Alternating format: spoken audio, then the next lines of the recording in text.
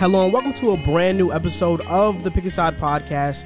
My name is Joel Moran and this is now episode 70. In this episode, I will talk about the Nets' 6-game winning streak, Ryan Saunders getting fired, the Toronto Raptors, Chris Paul's recent performances. Then I will transition into the NFL and talk about Teddy Bridgewater's future with the Carolina Panthers, if the Cowboys will finally extend Dak Prescott, what's going to happen with Sam Darnold and Justin Fields as an NFL prospect. Then I'll preview the offseason for the Seattle Seahawks and the Los Angeles Rams. This is now episode 70. If you're tuning in, thank you.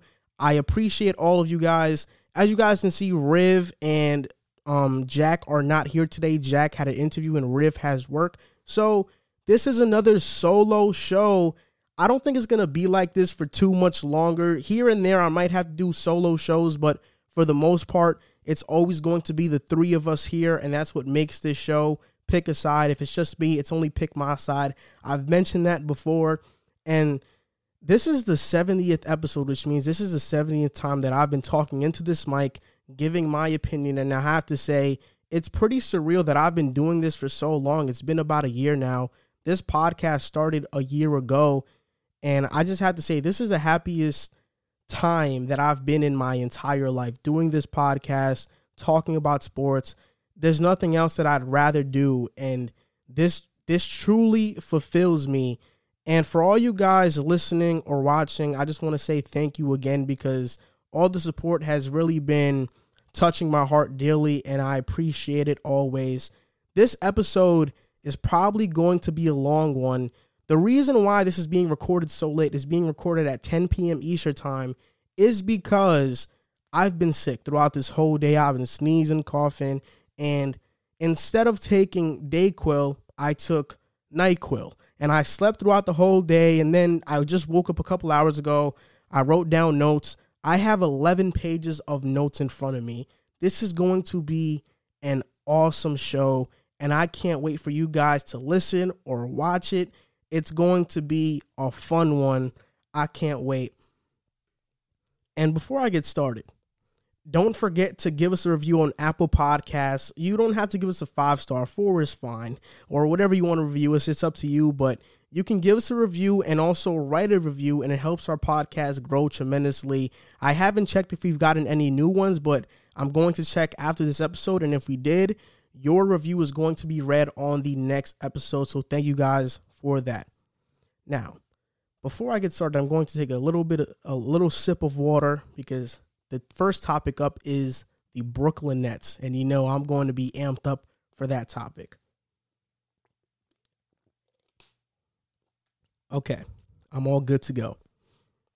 The Nets versus the Clippers. The Nets won 112-108. It was a Sunday primetime game. It was an awesome game to watch, but I think we can all agree that it ended kind of poorly. The Clippers came back in the fourth quarter, and it was a tie game, I believe, or the Nets were up by 2. It was one of those. Kawhi Leonard drives to the basket, and James Harden is guarding him. James Harden is riding him the whole way, and Kawhi, he extends his arm, and the referees call an offensive foul. In my opinion, that should have never been an offensive foul or a defensive foul. It should have been a playthrough. And we should have had a tie game there, or the Clippers up, whichever one of those it was. But I kind of feel like the refs robbed us of what would have been a great overtime game. Plus, I was betting on the game. Lately, I've been really into sports betting, and I betted that James Harden would get 10 assists. I think he finished with 7 or 8. And I betted Joe Harris would have 14 points. He ended up with 13. So I was really hoping something good happened, and they went into overtime. But that's besides the point. I'm going to talk about the Nets right now, and because they've been on a hot streak, they are on a 6-game winning streak. 5 of them have been on the road. They beat the Pacers, the Warriors, the Kings, the Suns, the Lakers, and Clippers. They are now 12-1 against 500 teams. And is anybody else surprised with how fast the Brooklyn Nets are clicking?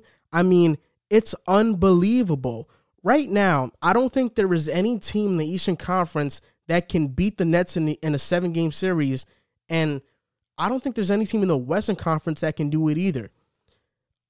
the main reason I think the Nets have been so successful is because of one man, James Harden. I mean, I'm a huge James Harden fan. If you've been listening to this podcast, you know that. But he was snubbed from the All-Star game. He wasn't an All-Star starter. Bradley Beal made it over him. And I really don't know why. James Harden is averaging 24.9 points per game, so 25 basically, 7 rebounds, 11 assists. He had 37, 7, and 11 against the Clippers, and Harden is shooting 50, 40, and in the high 80s in free throws because against the Clippers, he missed a ton. But I think the most important thing about this Nets 6-game winning streak is that they have given up 111 points per game during that winning streak. Right now in the NBA, that would currently rank 10th. When James Harden move first happened, they had the best offensive rating of all time and the best defensive rating of all time. And people that have not been keeping up with the Nets still feel like they're a bad defensive team, but in reality, they are not a bad defensive team. And since KD has been out, Harden has taken it to a different level. James Harden right now, this is the first time with the Nets that he scored 20-plus points in 4 straight games. Those games have been 29 against the Kings, 38 against the Suns, 23 against the Lakers, and 37 against the Clippers. The Nets are 13-5 with James Harden. And like I mentioned earlier, I don't think anybody thought they would click this fast. The big three in Miami with LeBron, Bosh, and Wade, when they were assembled, they were 9-10 to start.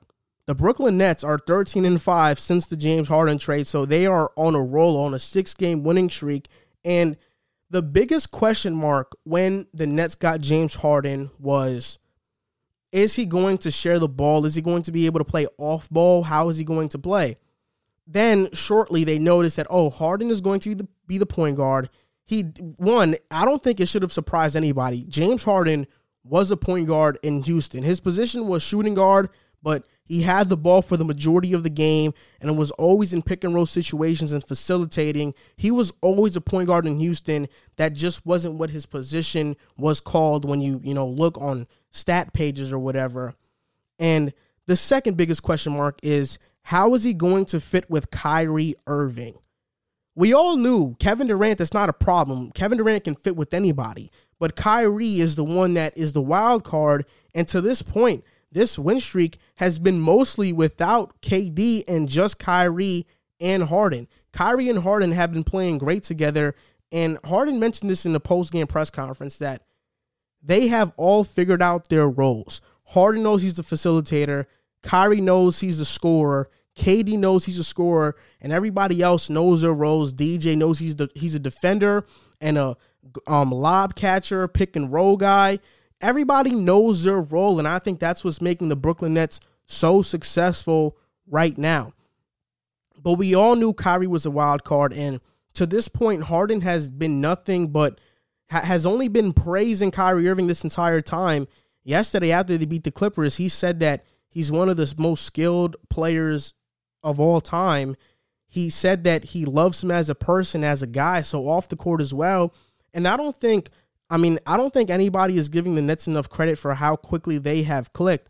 Everybody has accepted their roles, and it's showing right now when KD comes back, who he's not only going to add offense to this team, but he's an elite defender as well, so he's going to add both. So this Nets team could be better defensively. Right now, they're one of the better defensive teams in the NBA in this 6-game win streak. And offensively, they're hitting historic numbers on the offensive end with the three. And the Clippers, I want to say this. They impressed me, and I think people have to stop talking about the Lakers as being locks to make it to the finals, because I think the Clippers are there, especially if Anthony Davis is not 100% to go. The Clippers can definitely make it to the finals. I'm not too sold on Utah as finals locks. I think it's between the Lakers and the Clippers. But, man, their team has a lot of depth, and Kawhi is phenomenal, and so is Paul George, even though he a lot of people like to disrespect Paul George nowadays, but he's still phenomenal. I want to say this, because I think this is important. And when the trade happened for Harden, I said that the Nets were going to win the championship, but I don't think I was as adamant as I am now, and I'm about to say it again. The Brooklyn Nets will 100% win the NBA championship. There is no doubt about it. James Harden, Kyrie Irving, and Kevin Durant make up the best offensive scoring trio in NBA history. Everybody talked about how it was going to work. Now it's finally working. Everybody talked about the defense. Now the defense is good. In the 6-game winning streak, they're only giving up 111 points per game, which would rank 10th in the NBA currently, and they're on pace for a historic offense. There is no team in the NBA that can beat the Brooklyn Nets in a 7-game series. Everybody likes to talk about teams in the Eastern Conference like Philadelphia. The Bucks and the 76ers are 5-5 in their last 10. The 76ers can barely beat 500 teams. They struggle against 500 teams. They have a 500 record or below against 500 teams. The Bucks, we all know in the playoffs they aren't what they are. And the Celtics, we know the Celtics aren't playing well at all. And who else is in the East? The Pacers and Raptors. Nobody is worried about the Pacers and Raptors in the East. The Eastern Conference will be a cakewalk for the Brooklyn Nets. It's really about the finals for them, the Lakers or the Clippers, and I think they can beat either of those teams in a 7-game series, and I don't even think it will go to 7. It maybe go to 6 or 5. People are sleeping on how good this Brooklyn Nets team is going to be. In the moment, everybody talked about how is it going to work, how is it going to this, how is it going to that, but 5 to 10 years from now, we're all going to say, wow, how could anybody pick against this team and when talking about winning the championship, because it was so dynamic offensively, and they're getting slept on defensively. So I'll say it again. The Nets are going to win the 2021 NBA championship. When the trade first happened, I was really adamant in my opinion in that. I knew it was going to work off the bat, but even I have been very impressed with how the Nets have been starting and how hot they have been. And I told Jack on a podcast the other day, I want James Harden to be more aggressive. And since KD has been out, James Harden has taken on that role, and Harden looks like Houston MVP Harden right now, and that's the James Harden I always knew he was capable of, and that's the one I wanted to see in Brooklyn, and now it feels like this team is unstoppable. They are 12-1 against 500 teams. What more can you ask for? The only loss came against Philly without Kyrie and KD, I believe, or against Toronto too. This team is a team to beat in the NBA, no doubt about it. Some other breaking news that happened in the NBA. Ryan Saunders got fired, the Timberwolves' old head coach. He's a very young coach. He's only 34 years old. He was the son of a legendary coach in Flip Saunders. Rest in peace to him. Ryan Saunders got fired. He went 43-94 in his tenure with the Timberwolves, and during that time span, that was the third worst record, only ahead of the Knicks and Cavs within that time span. And I want to say this, whatever Ryan Saunders did in Minnesota does not depict the type of coach that he actually is. I don't think anybody can call Ryan Saunders a good, bad, or average coach, because Karl-Anthony Towns and D'Angelo Russell have only played 5 games during Ryan Saunders' tenure. When the T-Wolves traded for D'Angelo Russell, we were all excited because Cat and D'Lo, they were friends. They were going to make this good pick-and-roll duo, a point guard, big man duo. It was going to be awesome. But they haven't been on the court together, and the Timberwolves are a talented young team. But when you don't have your best player on the court and your second-best player on the court together, for at least 50% of the time, it's hard to win games, especially when you're in the Western Conference. So I don't think he can be fairly judged, but I also think it was pretty shady in how everything went down. Ryan Saunders got fired, and then 30 minutes after, they hired Chris Finch to a multi-year deal to coach the team. If you aren't familiar with Chris Finch, he was an assistant coach for the Toronto Raptors. He was just on their staff this season. The Timberwolves actually had to ask permission to interview him and hire him, and the Raptors said yes, of course, so he's now their head coach. So I think there was a lot of shady stuff going there, but I want to move off the subject of Ryan Saunders because I don't think that's really the headliner of this topic. I'm going to say this. I think the Minnesota Timberwolves are way too talented to have the worst record in the NBA, which is a part of the reason they fired Ryan Saunders. Right now, they are 7-24, which is the worst record in the league by far. There's a pretty wide margin. Now, can Chris Finch win with this Timberwolves roster right now? Former assistant Raptors coach, the president of basketball operations for the Timberwolves, Gerson Rosas, if I mispronounce his name, I'm sorry. He worked with Chris Finch for 4+ years with the Houston Rockets organization, and Chris Finch is known as a coach who can maximize players. And you look at the Toronto Raptors team, a lot of guys that flew under the radar that have been developed and now are really good, solid NBA players. Fred VanVleet, Pascal Norman, and other guys. I could go on a tangent about those guys.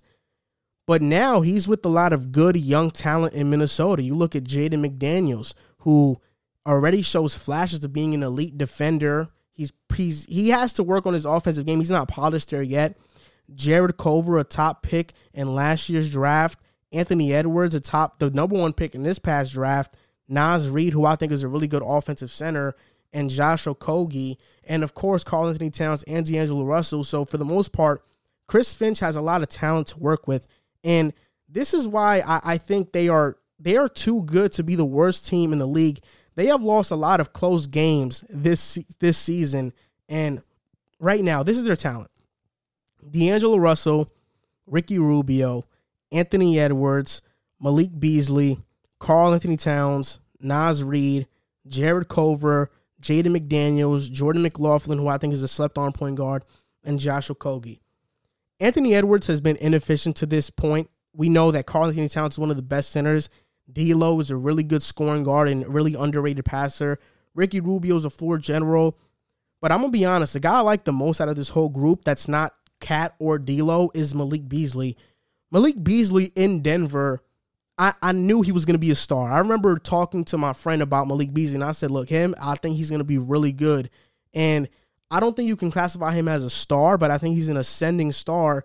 If he went to any other team that has like a winning situation, he'd be their 3rd best scorer on the team, maybe even 2.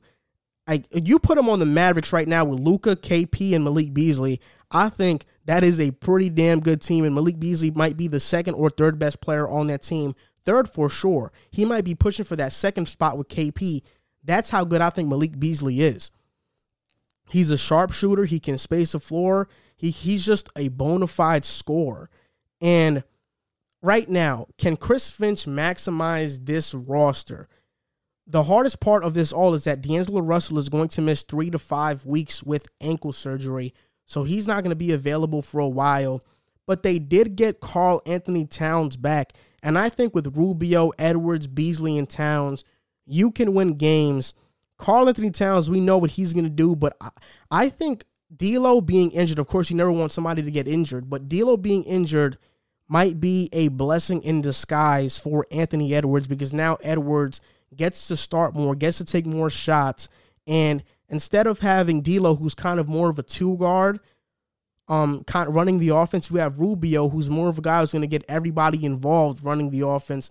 So it's going to help Edwards a lot. To this point, Edwards has been a human highlight reel, but he's been extremely inefficient, and I'm not going to knock him for it because it's just his rookie season. So nobody should really take stock into a player's rookie year, especially 30 games into the season. It makes no sense. But I think this could be a blessing in disguise for Anthony Edwards, and ultimately, we're going to get to see if Chris Finch can maximize this Timberwolves roster. We'll see if they finally start winning with him being their new head coach. I mean, I'm really excited to watch this. I was excited for the Timberwolves before the season started, and of course, it dwindled down because they started losing, but I'm still very excited for the talent they have on this roster. The talent they have is good enough to win. Now it's just about putting it all together, and let's see if Chris Finch can do that. And I'm wishing the best of luck to Ryan Saunders, 34 years old. He's going to get another coaching opportunity somewhere down the line. And I actually really wanted him to succeed with the Timberwolves because of that history with his father there. I know that he wanted to succeed there as well. And we're just going to see what happens with him. But man, I'm hoping the Timberwolves can turn it around because the talent they have on this roster is they have a lot. It's a really slept on roster, and I wouldn't be surprised if the T-Wolves start losing in 3 to 4 years from now. Most of the players on this roster are on new teams, and we're like, wow, they just ascended into a different player once they left the Wolves. Kind of like what you see what Andrew Wiggins is doing now. He's doing what he's doing in Golden State, one of the better defenders in the league. We'll see, but hopefully the Timberwolves can maximize this roster with this coach, Chris Finch, right now, because they're way too talented to have the worst record in the entire NBA. Had to take another sip of water. And talking about the Minnesota Timberwolves and Chris Finch, a former Raptors assistant, going to the Timberwolves as a new head coach, we are going to talk about the Toronto Raptors right now. The Toronto Raptors are what a saying I can use to describe the Toronto Raptors would be, it's not about how you start. It's about how you finish. That statement perfectly describes the Toronto Raptors. They started out the season 2-8. They are now 16-15. They're ahead of the Celtics in the standings right now. And the Raptors have beaten the Nets. They have beaten the Bucks twice. They have beaten the 76ers. They beat them on Sunday. All the top teams in the Eastern Conference. And people are losing sight of this, but they have not played a home game yet. They are still playing in Tampa. They are not playing in the arena that they are used to playing, and I think that makes such a huge difference. But I want to talk about their win versus Philly, because I think that win was truly a statement win. They've been playing this small ball lineup recently with OG, Norman, Pascal, Fred, and DeAndre Bembry starting. And I like that lineup for more defensive versatility. They still play Baines a lot of minutes per game, but they usually start out with that lineup. I really like that lineup. But in the game, in the first quarter, it looked like the 76ers were about to blow the Raptors out. And Fred VanVleet went on a barrage and shot a bunch of threes. And he was the main reason they came back in the game. And then in the fourth quarter, the Raptors pulled away because Chris Boucher hit a barrage of threes and kind of sealed the game for the Raptors. And I think the perfect word to describe the Raptors win was resilience. No matter how much they were down at what moment in time, they kept on fighting, and then they finally found a way to get hot and get going, and then he ultimately took the win. And resilience is not only a name to describe their win, but a name to describe their whole team as a whole. You look at guys that make up this roster. This roster is made up of guys who had to earn their spot in the NBA. Fred VanVleet, undrafted. Pascal Siakam, nobody knew he was going to become this, a late first-round pick. Chris Boucher, he had to do his time in the G League before going to the Raptors. OG Anunoby, he tore his ACL in college, and that's why he dropped in the draft. DeAndre Bembry, he was kind of a forgotten player coming from Atlanta. You look at Norman Powell, he was never projected to be the scorer. And Terrence Davis, he made all-rookie team last season. He came out of nowhere as well. And I think that word perfectly describes the Toronto Raptors. And the Raptors beating the 76ers, they beat the 76ers without Kyle Lowry. And they are 6-0 without Kyle Lowry this season. And they're 16-0 without Kyle Lowry in their last 16 games. So this begs the question, and I just want to ask it.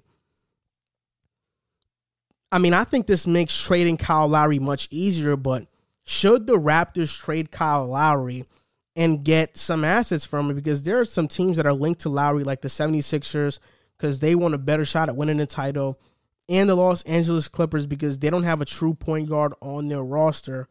And obviously you want the assets for Lowry, but I've been adamant in saying that I think that the Raptors should stay loyal to Kyle Lowry and let him finish out his contract with the Toronto Raptors, just because of all he's done for the city and, you know, what he's done within his career when he got to the Raptors.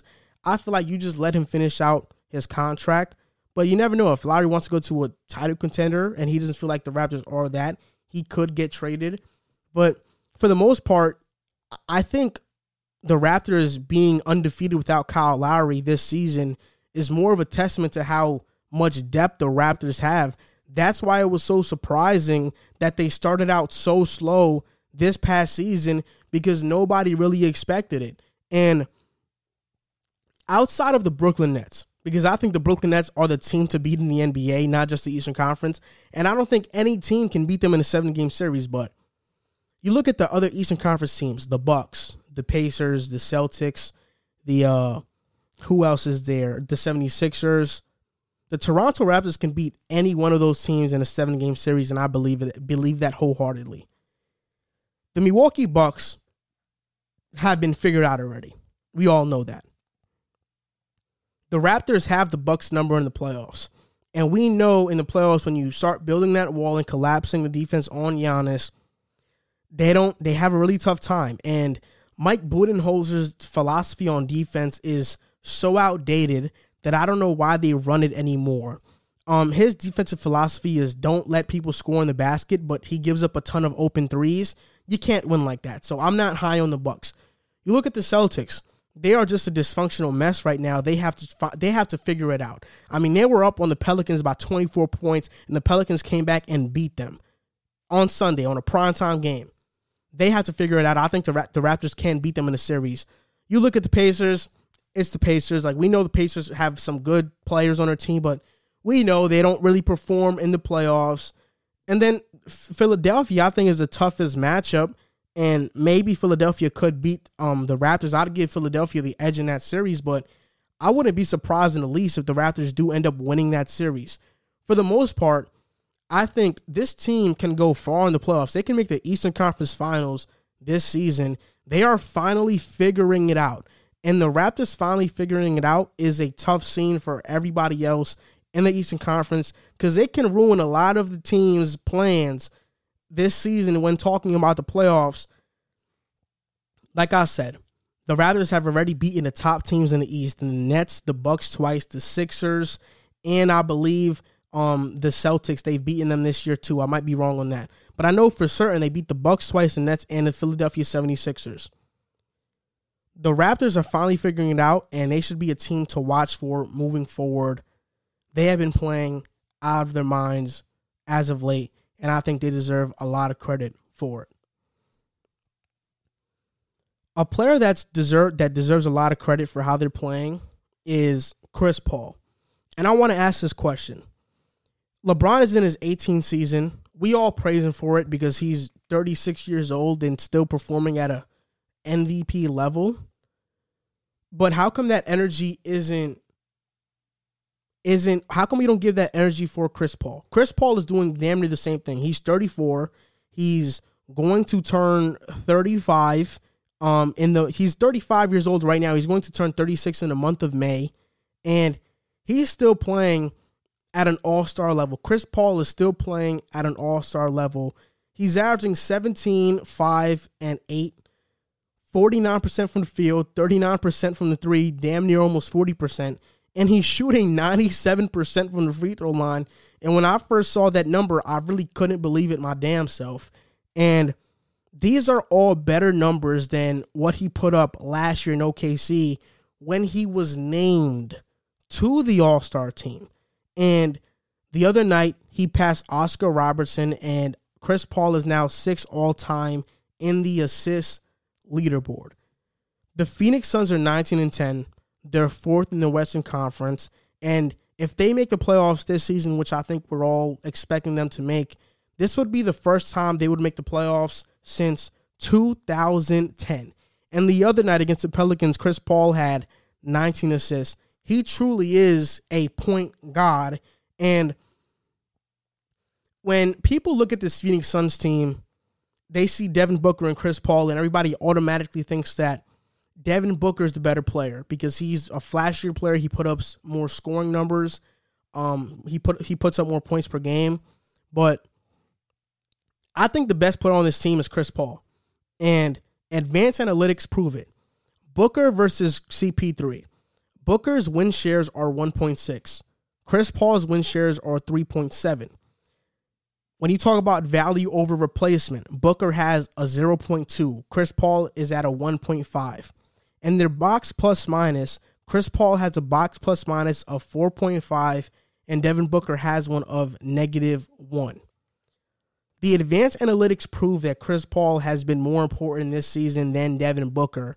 And if Chris Paul never gets traded to the Suns, I don't think any of us think they can be where they are in the standings right now, when we'd even be questioning if they were going to make the playoffs. Chris Paul has made the Suns not only a playoff team, but a scary playoff team that can upset quite a couple teams in the Western Conference. And this is not a knock on Devin Booker. I love Devin Booker as a player, and I love his game. But this is just being honest about the situation and analyzing it and saying, man, Chris Paul he probably should be an all-star this season. I mentioned earlier, he's 35 right now. He's turning 36 in May, and he's still playing at an all-star level. He's playing like one of the better point guards in the NBA, and you don't really hear anybody talking about it. Nobody is talking about, oh, Chris Paul, he deserves so much respect and credit. We see it every day with LeBron. We see it with LeBron so much that people think he should win MVP just because of his age. That's how much we see it with LeBron. We don't see it with Chris Paul at all, though. I mean, I know Chris Paul doesn't belong in the MVP conversation, but you don't even see him being talked about as an all-star. Nobody's talked about it at all. Last year in OKC, nobody thought they'd make the playoffs. Chris Paul takes them to the playoffs. This year, the Suns have exceeded so much expectations, in my opinion. Like, we knew they would be in the playoffs, but we didn't know they'd be a top 4 seed in the Western Conference. Who really expected that? And I think Chris Paul has been one of the main guys and the main reasons why this Phoenix Suns team has been so good. And if I were voting for who should be on the All-Star Reserves team, Chris Paul is definitely one of them. And I hope he does get in because he deserves it a lot. He deserves it a lot. That's it for the basketball portion of this episode. Now we're going to get into the football portion of this episode. This is kind of a weirder format if you've been used to listening to this podcast for a while. You know that we do usually just one whole football one and one whole basketball one. But we're going to start merging the two and doing basketball and football, mostly because there isn't much football news to report on, and it seems like there's more basketball news nowadays. But Mondays will always probably be a couple basketball topics and mostly football topics for the most part. And yeah, now we're going to get into the football part of this episode. We're going to talk about Sam Darnold and if the Jets should keep him, Dak Prescott, Justin Fields, some quarterback prospects, and reviewing the offseason for some teams. Before I get into the topic, though, I think everybody saw the viral video of Cam Newton and the camper getting into it, and the camper basically calling Cam Newton that telling Cam Newton that he sucks and stuff like that. I was watching the video, and of course, it's very disrespectful, no doubt about it. And I was just wondering, what makes a teenager do something like that? Like, I get why, immaturity, of course, but this is an NFL player. You're at his camp, and instead of trying to learn from him, you are disrespecting him and calling him names. Yeah, I get that Cam Newton is not on the roster right now and he's a free agent. But nonetheless, this is a guy who went to a Super Bowl. This is a guy who's an MVP. This is a guy who won the Heisman in college, who won a national championship in college. See, I don't know this kid. I don't even know his name. But statistically, that kid would probably never do that. And instead of trying to befriend Cam Newton and showing him respect, you choose to go the disrespect route. And on Twitter, a tweet caught my eye that this is the first take generation. I'm not really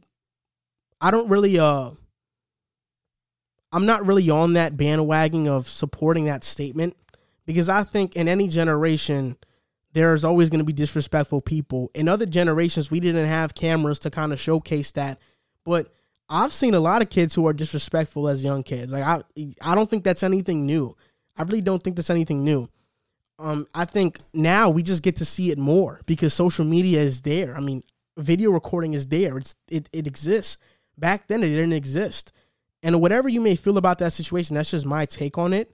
But I just thought overall the situation, it was very disrespectful, and I can't believe that even happened. Out of all the things potentially going viral, that was one of the last things on my list that I thought would go viral. And Cam Newton deserves a lot of credit for how he handled the situation. Ultimately, he really does. Teddy Bridgewater unfollowed the Carolina Panthers on Instagram. And today, I believe a report came out that the Panthers are looking to move on from Teddy Bridgewater, with physical limitations playing a factor. Teddy Bridgewater unfollowed the Carolina Panthers on Instagram and put his account on private. And David Tepper, the Panthers owner, is extremely motivated on landing Deshaun Watson via trade. One thing I gotta say. Is anybody surprised? Not about the Deshaun Watson thing, but about Teddy Bridgewater having physical limitations. I think when Carolina signed him to that huge deal, everybody thought it was an overpay because we all knew he had those physical limitations. Teddy Bridgewater has always been a good QB, not a great one. We all knew he didn't have a great arm. He had an okay arm. We all knew he was an accurate quarterback. He just is a very timid one. He doesn't take many shots down the field.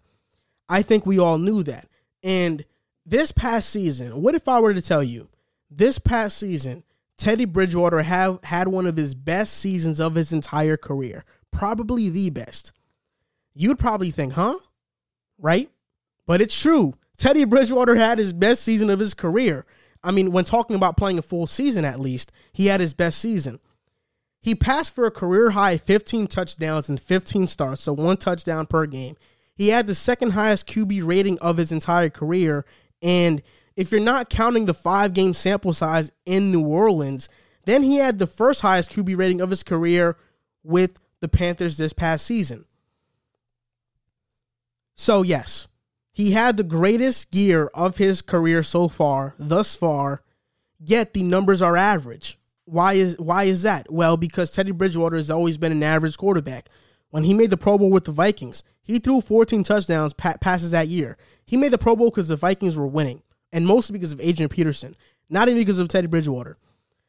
8 games were lost within 1 score for the Panthers this past season.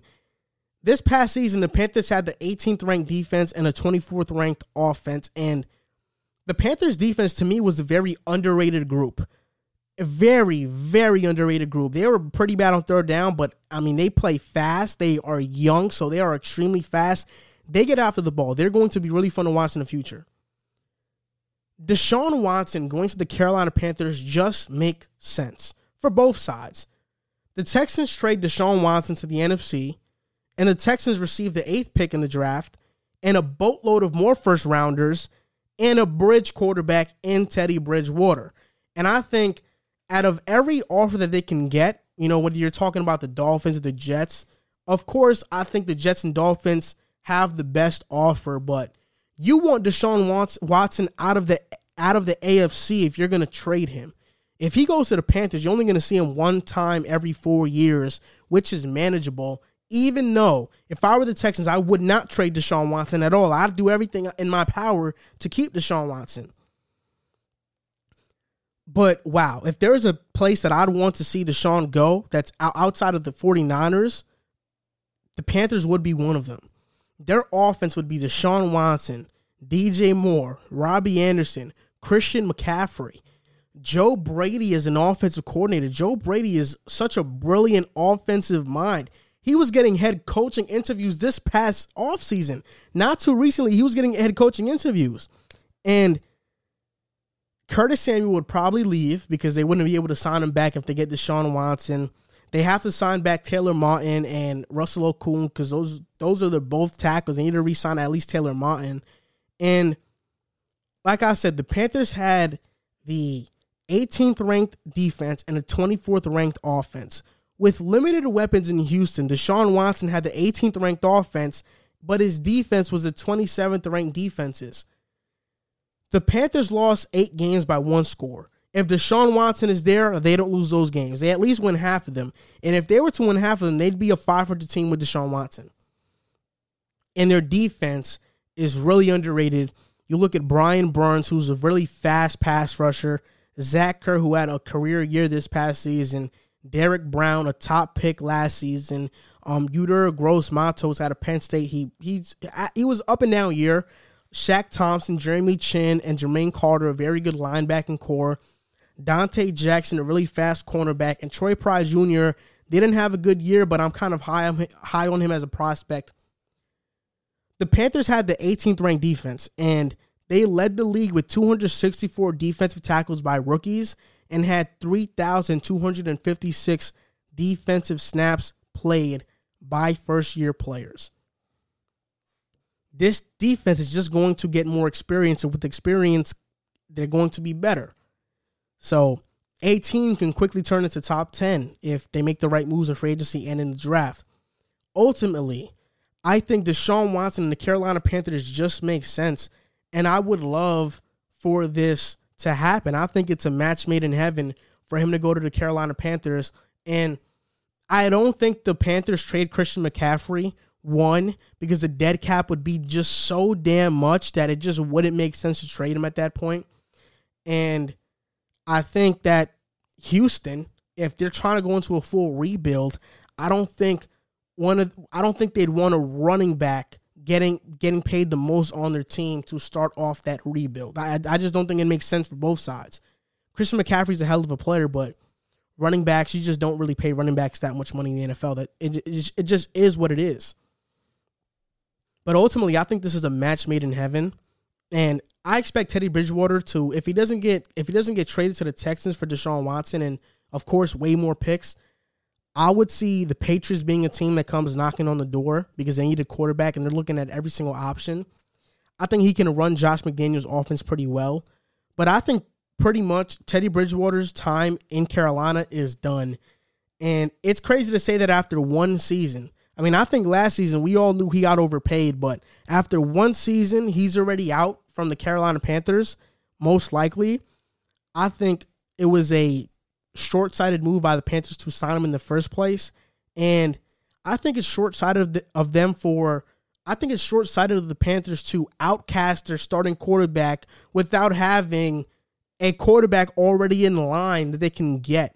It's kind of really dumb all around, but hopefully it all works for them and they get Deshaun Watson, because if they do, they can probably win the NFC South next season. I wouldn't say win, second, because Tampa Bay will be there, but they can be second in the NFC South and make the playoffs if they were to get Deshaun Watson. You never really know what you have until it's gone. And I think we can all agree when it comes to that. We never really know what we have until it's gone. And I think that describes the Cowboys and Dak Prescott right now. The Cowboys franchise tagged Dak Prescott last season. And even though he got backlashed a lot, he got a lot of criticism because he was known as a stat patter. He inflated his stats. And everybody thought his stats were pretty much inflated. He was a game manager. Then we see him go down, and the Cowboys look nothing like how they look like with Dak Prescott. Now Cowboys fans are appreciating Dak Prescott. Now there's less of a divide between who we think Dak Prescott is. But I'm going to say this. Dak Prescott, I don't think that he's going to sign a long-term deal with the Cowboys. And it's a shame, but it's the truth.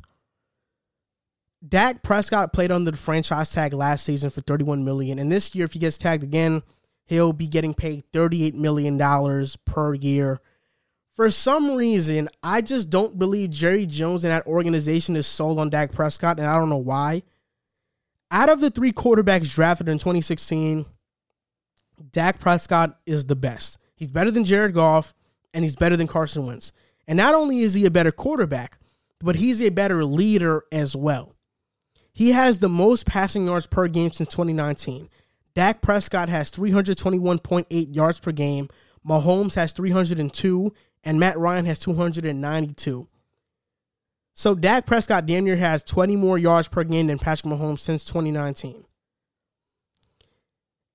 The reason why the Cowboys probably won't sign Dak Prescott long-term is because, one, I don't think they're really sold on him. And two, the cap is really tricky in doing that. And it's nobody else's fault but the Cowboys.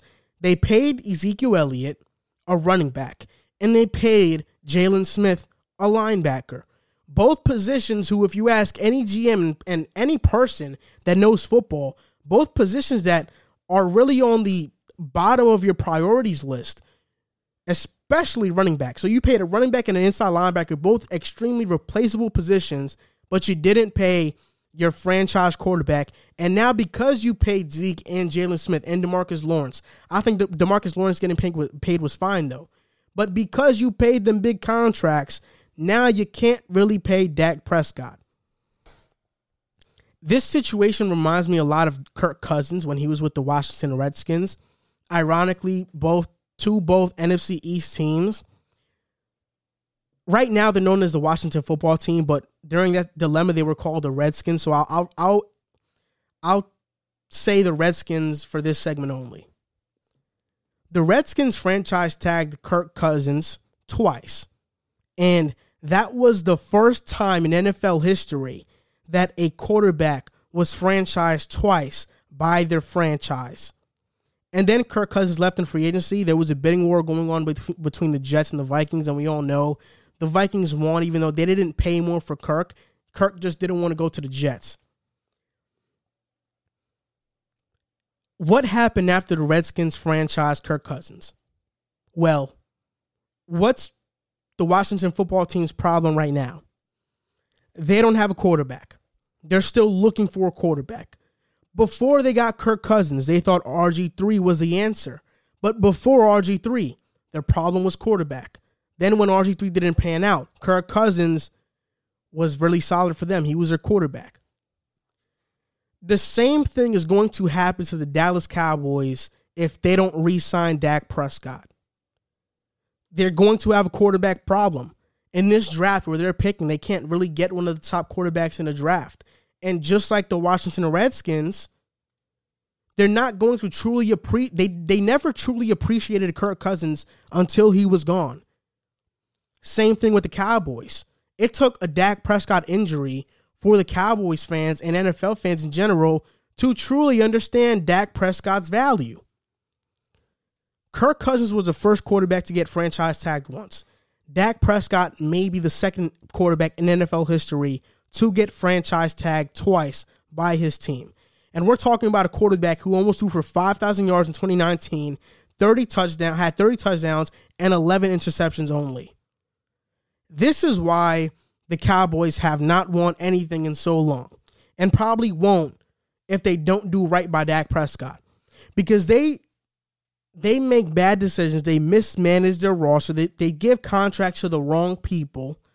Tony Romo had an injury history, and Jerry Jones didn't hesitate to pay him once. And I love Tony Romo. He's a hell of a quarterback. He should have got paid. But so should Dak Prescott. Like, Dak Prescott has been criminally underrated throughout his career and tenure with the Cowboys. He's been nothing but a good citizen, an elite leader. I mean, everybody loves Dak Prescott on the Cowboys, and a very damn good quarterback. But somehow the Cowboys never thought it was a priority to pay Dak Prescott. A report came out that the Cowboys are making it a priority now to pay Dak Prescott long term. But what does that exactly mean? Does it mean you're going to pay him what he wants, or it's only a priority if he accepts what you're willing to give? Because Dak Prescott on the open market will get a lot of money. And I guarantee you that other team in the NFC, the Washington Football Team, would pay a lot to get Dak Prescott on their team, because I think it's a perfect fit if you were to go to Washington. The deadline to franchise tag a player is March 9th, I believe, or to extend their contract. So we'll see if Dak Prescott gets his contract extension with the Cowboys. But I'm going to say this. Like I began this segment with, you never really know what you have until it's gone. And I hope that the Cowboys don't find that out the hard way. I hope that they do pay Dak Prescott and do right by Dak Prescott, because he deserves it. It seems like this offseason there's a quarterback carousel going on. We really there's so many moving parts this offseason. So far, we've seen Matthew Stafford go to the Rams, Jared Goff to the Lions. Teddy Bridgewater is probably going to leave the Panthers. Jimmy G, we don't know what's going to happen there with him yet. And I'm missing quite a few more moves that happened, but Carson Wentz to the Colts. But all in all, a quarterback who's also part of this quarterback carousel is Sam Darnold. What team is Sam Darnold going to play for in 2021? A report came out that the Jets are going to evaluate QBs before deciding on a deal for Sam Darnold. And I got to admit, I'm flip-flopping a lot on whether the Jets should keep or trade Sam Darnold, and that's because I am torn.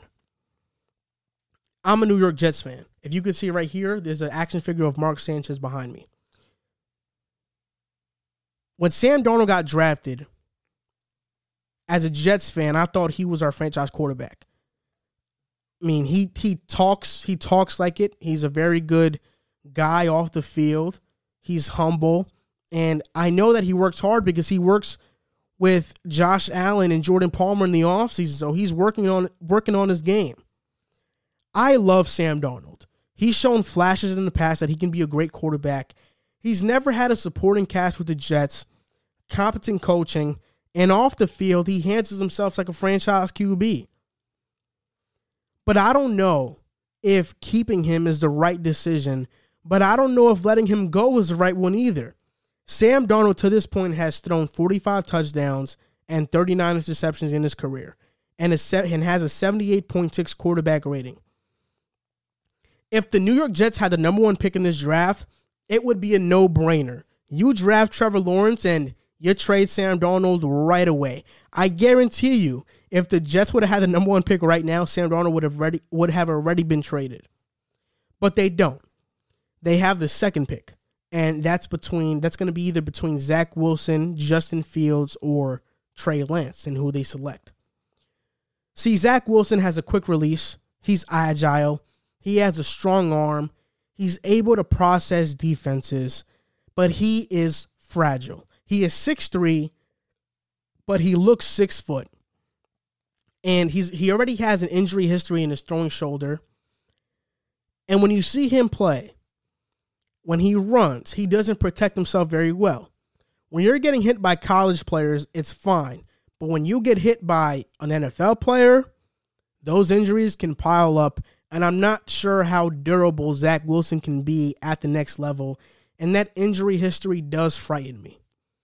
You look at Justin Fields. He's athletic. He has a strong arm, slower release, but gets stuck on his first read way too often. At least that's been the criticism of Justin Fields to this point.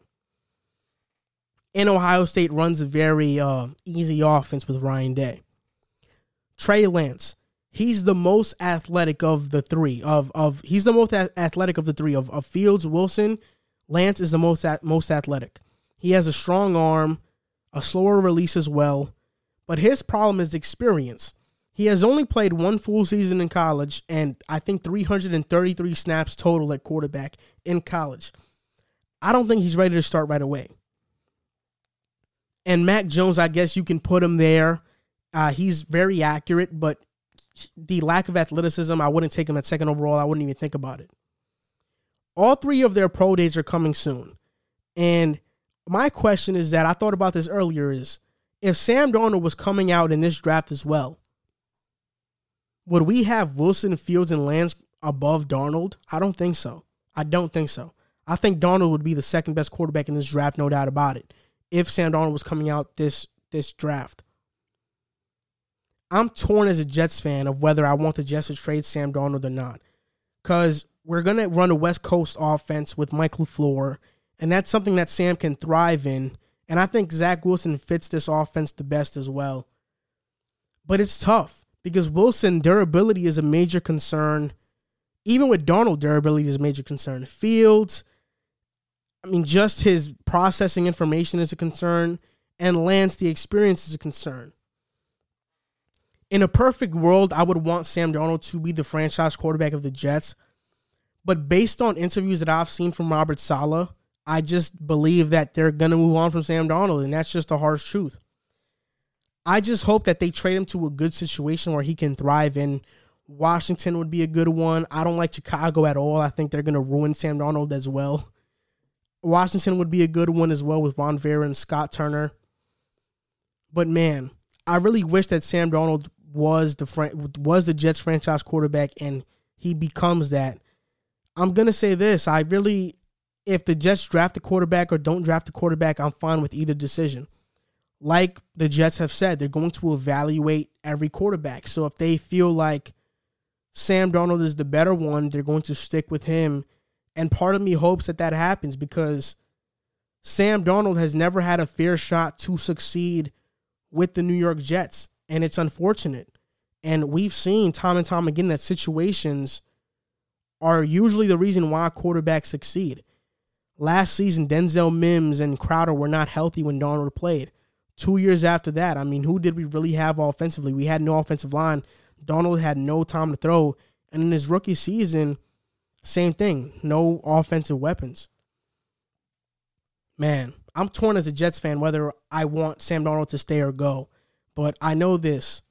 Whether he stays or he goes, I hope that he becomes a quarterback that I know that he can become because he's exceptionally talented, and I still believe in Sam Darnold. I think something that's important to note, I think this is a kind of a headliner that I put in this topic last minute. It's a topic about Tua Tagovailoa. So earlier today, Devontae Smith was asked by an NFL team which quarterback is a point-blank better quarterback, Mac Jones or Tua Tagovailoa? And Devontae Smith said Mac Jones. And some people on the internet went wild about this and basically used this as another reason of why Tua is a bust. And former GM Mike Tannenbaum said that Mac Jones has a floor of going 8th overall in the draft, which means that he's not going to go past 8th overall, which I think is baloney. I don't believe it at all. What was Devontae Smith supposed to say? Was he supposed to say Tua was better? I don't know what he was supposed to say. Mac Jones was the quarterback for Devontae Smith when Devontae Smith had his Heisman year. Of course, he's going to say that Mac Jones was better, at least in my opinion. He's going to say it. Any criticism that anybody has to Tua coming out of college, you can have the same for Mac Jones. And Tua Tagovailoa in his starts this season had 1,814 yards.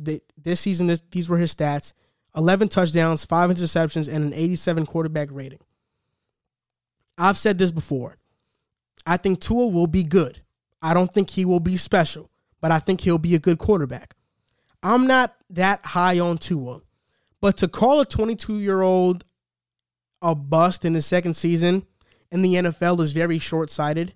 I think he's going to be a good quarterback. I've seen pictures of him working out in the offseason, and he looks really swole and built. He's really working hard this offseason. He has received a ton of criticism this season. This offseason, Tua did. He's seen Justin Herbert really ascend in his rookie year. Rumors have been swirling about him and potential trade, being a potential trade asset in the Deshaun Watson deal. And with the full offseason to train, with the full offseason for the Dolphins to surround him with talent, this is the perfect opportunity for Tua to quiet down all the noise and have a breakout season. When you look at the Dolphins roster, they already have a top defense in the league. Their offense is with Devontae Parker, Jakeem Grant. They can use some help. If they draft Jamar Chase with that 3rd overall pick and have Jamar Chase, Devontae Parker, Jakeem Grant, watch out. I do think that Jamar Chase is a better prospect than Devontae Smith. And after Devontae Smith said this about Tua, I don't think they're drafting Devontae Smith 3rd overall. The offensive line can be fixed in free agency. The Dolphins have a bunch of cap space. With a much new and improved offense next season, I think it's safe to say that Tua Tagovailoa is going to have a breakout year next year. And I feel pretty confident in saying that. Like I said, I'm not high on Tua, but like I always say, time in and time again, situations make quarterbacks. And Tua is in one of the better situations of any young quarterback in the NFL. A good culture, a good coach, a good defense, some offensive weapons already, and a bunch of cap space to surround him with more weapons. If the Dolphins can do that, I think Tua is going to have a breakout year. Like, I don't even think I can think much about it. Mike Gesicki, Devontae Parker, Jakeem Grant, Jamar Chase, offensive line help, all coming in. I think this is going to be the year where people start turning the corner on their opinions on Tua. I was very critical of him last season. But usually, I'm critical to the point where it's more of a analysis critical, where I'm not going to bash a player. I'm just going to say my gut feeling. But when I see people bashing players just to bash them, I kind of like to step in and defend those players. And I see that with Tua right now. And I hope that Tua does succeed in the NFL. I think that he will. And the AFC East is going to be really tough with the Buffalo Bills having Josh Allen in their roster, a Super Bowl caliber roster, with the Dolphins coming, the Patriots having cap space, the Jets also hopefully getting a better team and situation with Robert Saleh now being the coach. The AFC East is looking up. And, man, I think the Dolphins are going to be one of those teams that either win the AFC East or are second in the AFC East. But playoffs are a realistic destination for them, and I think next season they will probably make the playoffs because Tua has a breakout year. Talking about young quarterbacks, I'm going to transition into talking about Justin Fields. There have been a lot of concerns about Justin Fields and his ability to consistently scan the field, and they don't really concern me because I've seen enough film on where Justin Fields does go through a full progression and does read the field. And if you're watching this and you don't know what a full progression is, when a play is called, you have different options on different routes. So you have your first option, which is his number one receiver. Whatever route he runs, that's the guy you look to going first. And when people say a quarterback gets stuck on their first read, it's because the quarterback is looking at his first option the entire time. And if he doesn't see that open, he still looks at that option. When you go through a full progression, it means that a quarterback is looking at the first option. He sees it's not there. He looks at the second option. Then he looks at the third. Then he looks at the fourth. He basically scans through the whole field. Justin Fields has dropped down in draft boards. Todd McShay is every draft board. He has Justin Fields dropping lower and lower. Right now, he's known as a first-read quarterback, which I think is an unfair name. And my advice to all NFL teams that are thinking about drafting a quarterback in the draft, don't overthink it. Fields is a great prospect. And I'll be honest, overthinking things happens to me all the time.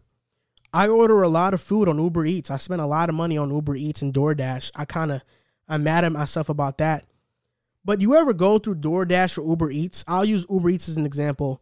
You ever go through Uber Eats and instead of looking at the other food options, you go straight down to the free delivery ones and the savings shuffle, and you don't love the options on the savings shuffle, but you pick one of the restaurants just because it's going to save you some money on the delivery fee.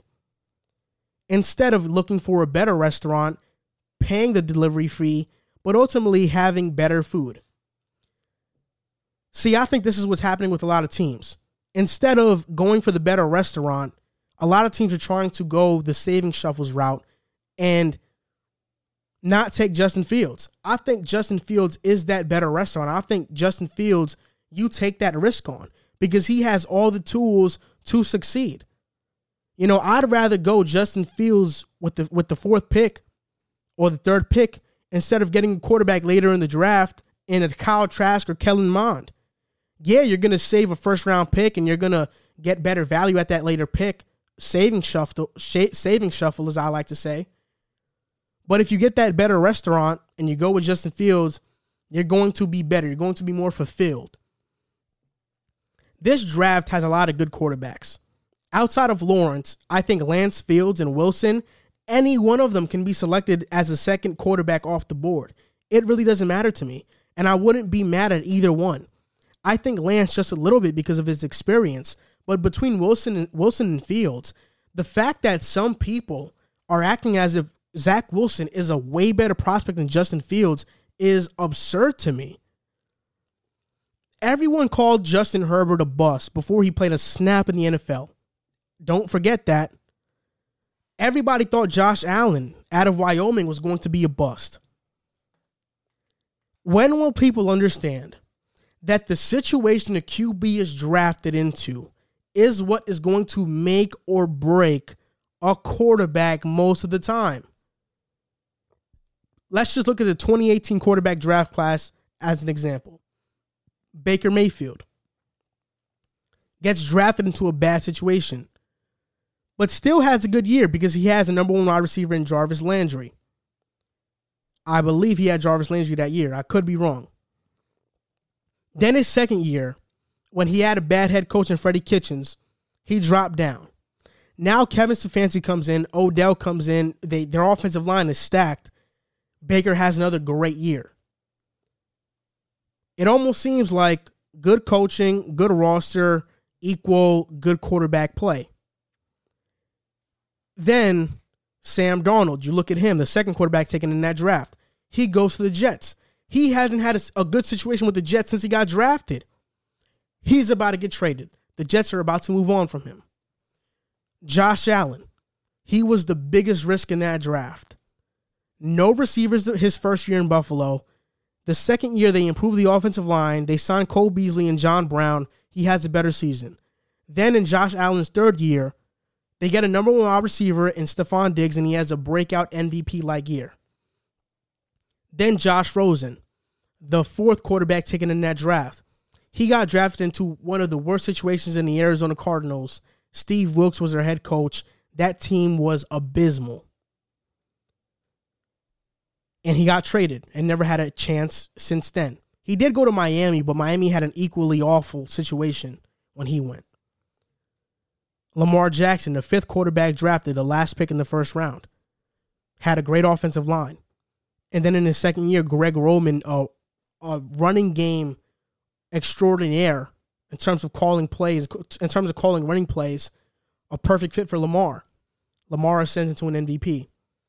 It almost seems like situation, coaching, plus good talent around you makes you a quarterback, or at least helps you reach your ceiling.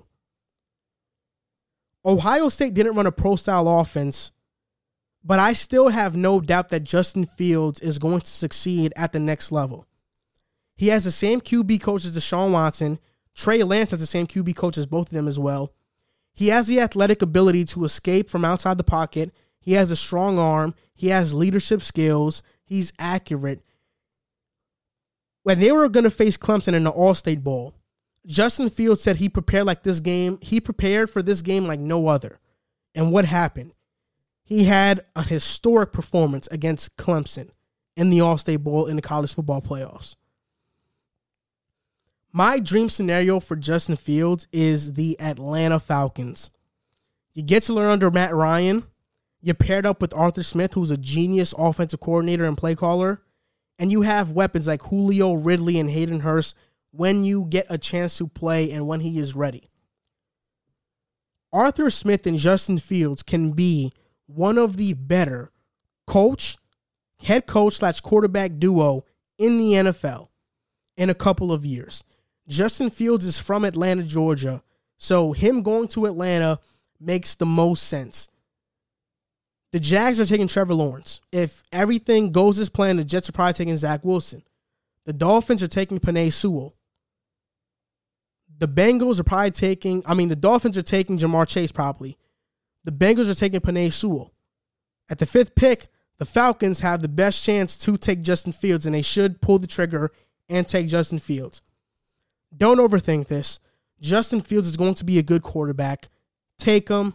Stop nitpicking his flaws. They did the same thing with Zach Wilson too. They're doing the same thing with him. They're great prospects. If you have a great situation and you're confident in your roster and situation, don't hesitate and take him. Take Justin Fields. He's going to be a great pro. Now, off the subject of quarterbacks, we are going to preview the offseason for two NFC West teams, the Seattle Seahawks and the Los Angeles Rams. See, the Seahawks and the Rams both have the same problems. They have no cap space at all. It's actually pretty laughable at how bad the cap situation is. I don't know who they will sign, so these offseason previews were kind of tough to make. But we're going to attempt to make them regardless. The Seattle Seahawks offseason preview. They have a cap space of a little over $4 billion, and right now they fired Brian Schottenheimer as their OC. They hired Shade Waldron as a new OC, which is the Rams passing game coordinator, and that's important because of what they can potentially do in the offseason. In terms of roster cuts, I don't really see any because no player by cutting them is going to really free up a ton of cap. The only guy would be Carlos Dunlap. Cutting Carlos Dunlap would save the Seattle Seahawks $14 million. But when they traded for Dunlap, that defense took a turn for the better. So I wouldn't release him. I'd simply restructure his contract. After potential restructures, I think the Seahawks can have some cap space between $10 to $18 million. And this is going to be a realistic offseason. I'm not going to have all the star players go to the Seattle Seahawks. It's going to be a realistic offseason. So with a projected cap space of $10 to $20 million, they can do a couple things. Right now, they have 31 pending free agents, but these are the most notable ones. KJ Wright, Jacob Hollister, Benson Mayowa, Carlos Hyde, Quentin Dunbar, Ethan Pokic, David Moore, Shaq Griffin, Poona Ford, and Chris Carson. Out of these guys, I think they re-signed Poona Ford because he's a restricted free agent, and Jacob Hollister. I think KJ Wright goes. That's why they drafted Jordan Brooks. I think Benson Mayowa goes as well. He wasn't that great last season. Quentin Dunbar had an off year. Shaq Griffin is going to demand way too much money that the Seahawks can pay, and they're not going to be able to pay that. Chris Carson, too injury prone, and Ethan Pokic. I think there are better center options out there in free agency. So right now, the positions of need for the Seahawks are offensive line. We know that. Center, a guard, they need a tight end as well, a reliable one, a cornerback because Shaq Griffin is leaving, an edge rusher, and a number 3 wide receiver. The good news for the Seahawks is that there are some good options in free agency at center and guard. At center, Ted Karras is there, who I think is the upgrade, Austin Reiter, and Alex Mack. Ted Karras is good, but he's average. I think the prized possession is Alex Mack. At this stage in Alex Mack's career, I think he wants to win a Super Bowl, and he wants to be in a winning situation.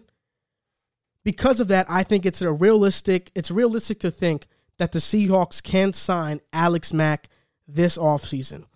Then we look at guard, Joe Thuney, Lane Taylor, Austin Blythe, John Feliciano, Kelechi Osemele, and Brian Winters.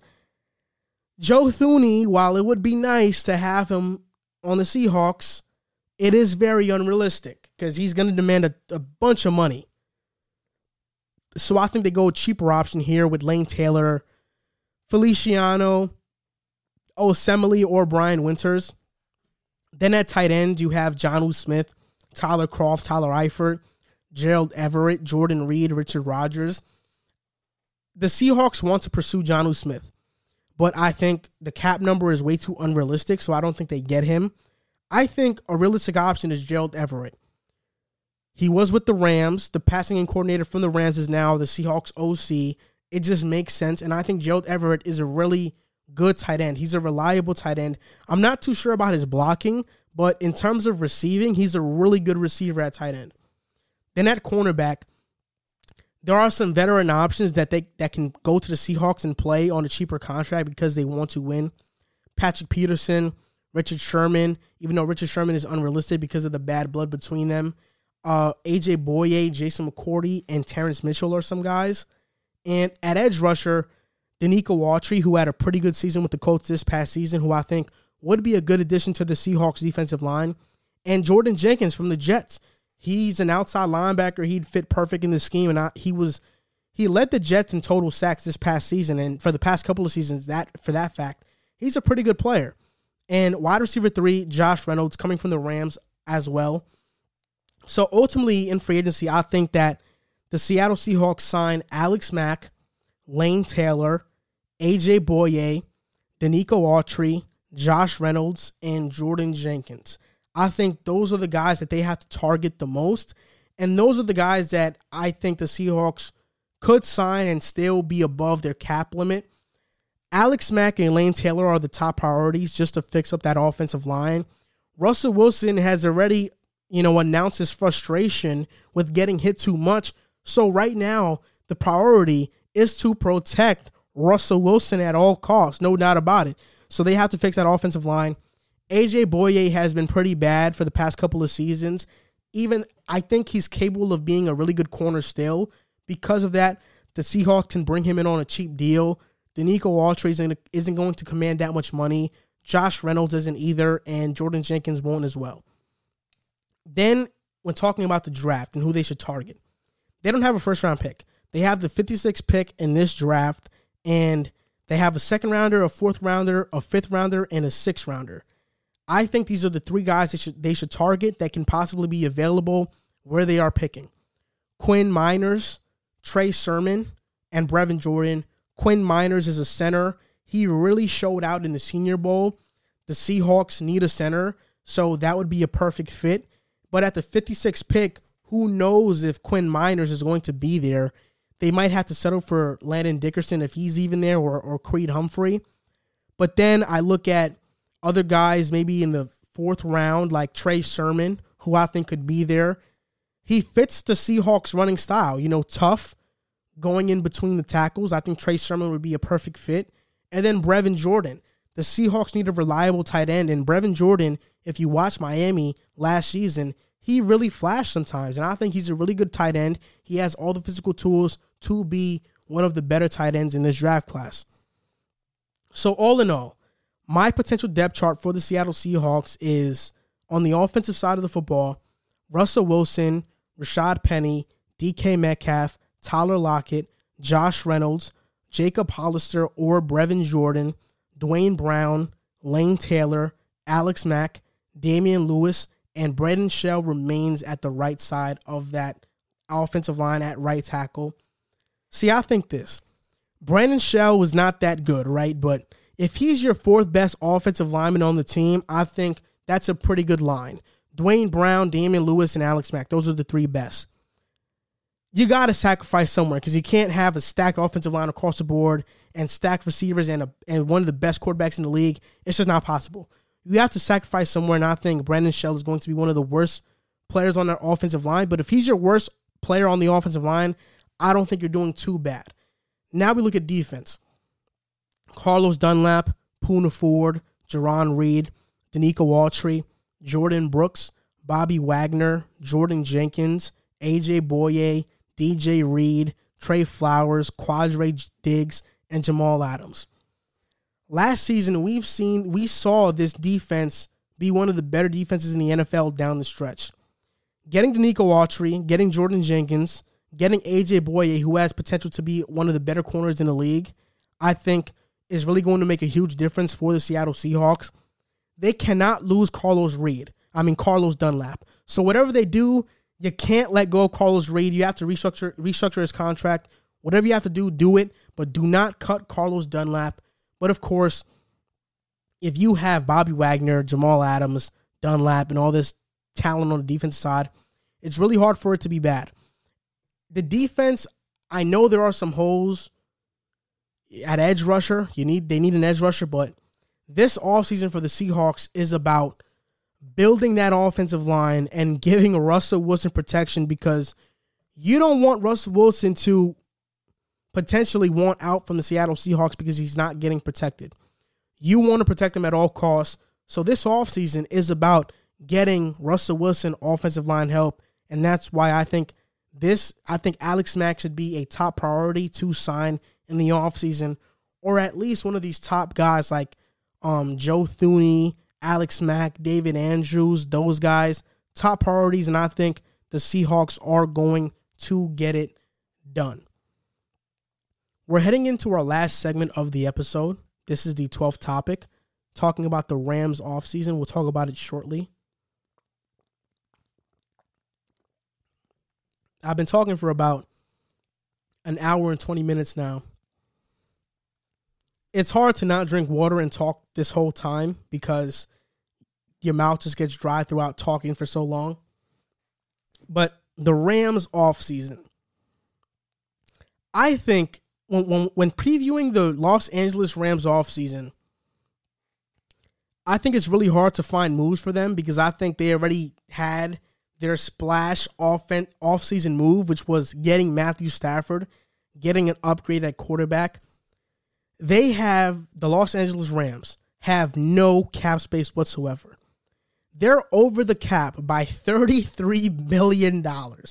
And no matter who they restructure, who they cut, they're probably still going to be over the cap. So in terms of roster cuts, who can you really cut? It just makes no sense to cut anybody. The good part is that they don't have a bunch of free agents that are key contributors. They have some, but not a bunch. A bunch are kind of replaceable. They have 16 pending free agents, and these are the most notable ones. Leonard Floyd, who I think is going to leave because he's going to demand way too much money. Austin Blythe, I think he's going to leave as well, even though he should be a top priority to keep. Troy Hill, he leaves. Slot corner, older side of, he's 30.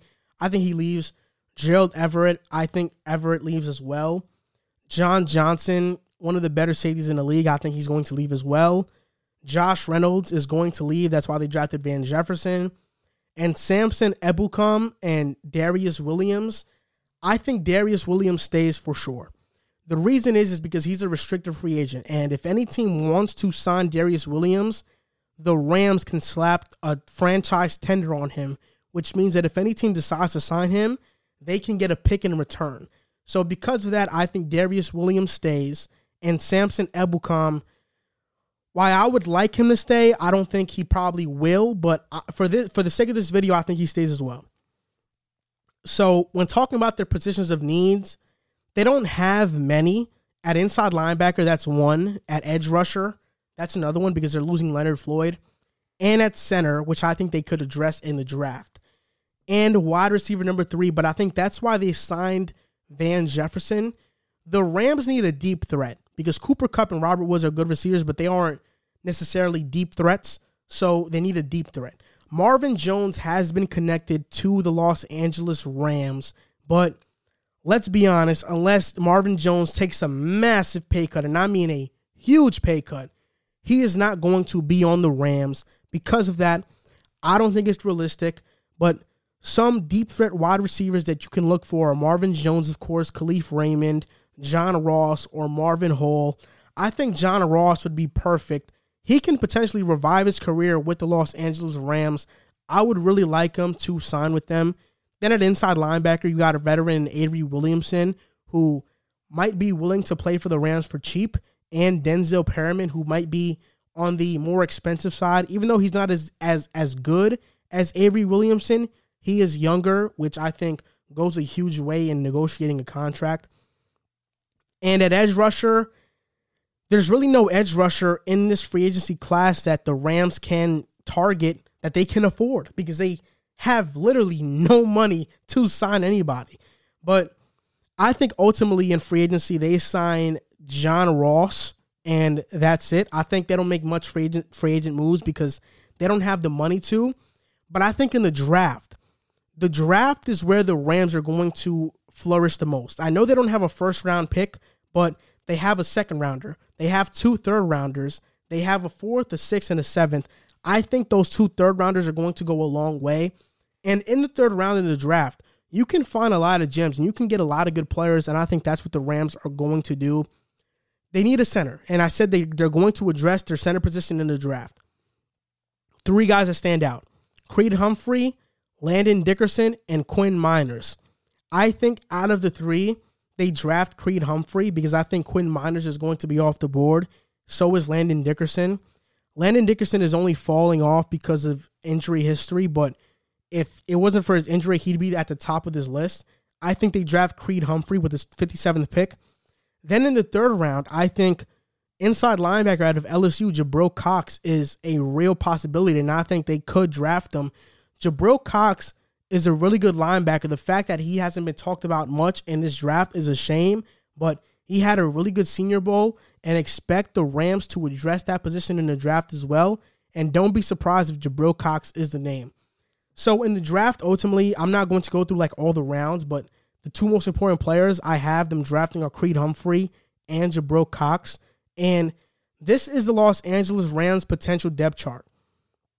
Matthew Stafford, Cam Akers, Robert Woods, Cooper Kupp, John Ross, Tyler Higbee, Andrew Whitworth, David Edwards, Creed Humphrey, Austin Corbett, Rob Harvenstein, and on defense, Michael Brockers, Sebastian Joseph Day, Aaron Donald, Samson Ebukam, Jabril Cox, Troy Reeder, Terrell Lewis, who was hurt last season, but I think he's going to be good to go this upcoming season, Jalen Ramsey, Darius Williams, David Long Jr., Jordan Fuller, and Taylor Rapp.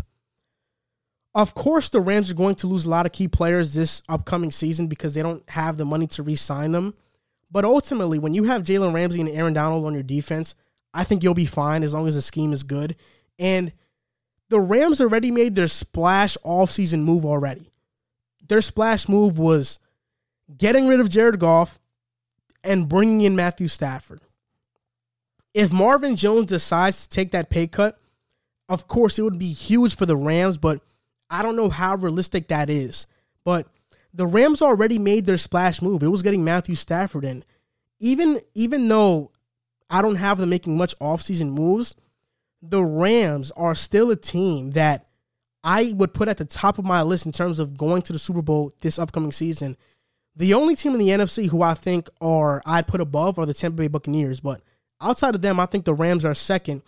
And I think this season is going to be the season where Matthew Stafford changes the reputation on his career and does a full 360 because his career was wasted with the Detroit Lions. Basically, his whole damn career was wasted with the Detroit Lions so far. But now with the Los Angeles Rams, with the great roster around him, a great running game, a great head coach in Sean McVay, offensive weapons, an offensive line, an elite defense, look for the Rams to make noise and Matthew Stafford to have an MVP-like season. So this is going to do it for episode 70 of the Pick a Side podcast. This was a fun episode to record. I got to tell you, it's such a different process preparing for a solo episode than it is for preparing for two other guests. The reason why these episodes have been so short are because I learned the hard way that you have to prepare for a solo one differently than with other people. And, you know, it's harder solo, but obviously I still have a lot of fun doing it because I love talking sports, whether it's with people or by myself. It's always a blast. I appreciate all of you guys for listening, and don't forget to follow us on Instagram, Twitter, and TikTok at Pick a Side Podcast on TikTok and Instagram, and at Pick a Side Pod on Twitter. And don't forget to give us a review on Apple Podcasts and write one because we're going to read it on the podcast. And if you feel generous enough to donate to us, you can on patreon.com/Pick a Side Podcast. I appreciate all of you guys for listening to this episode number 70. It was a blast recording it. Thank you guys, and I'll see you next time.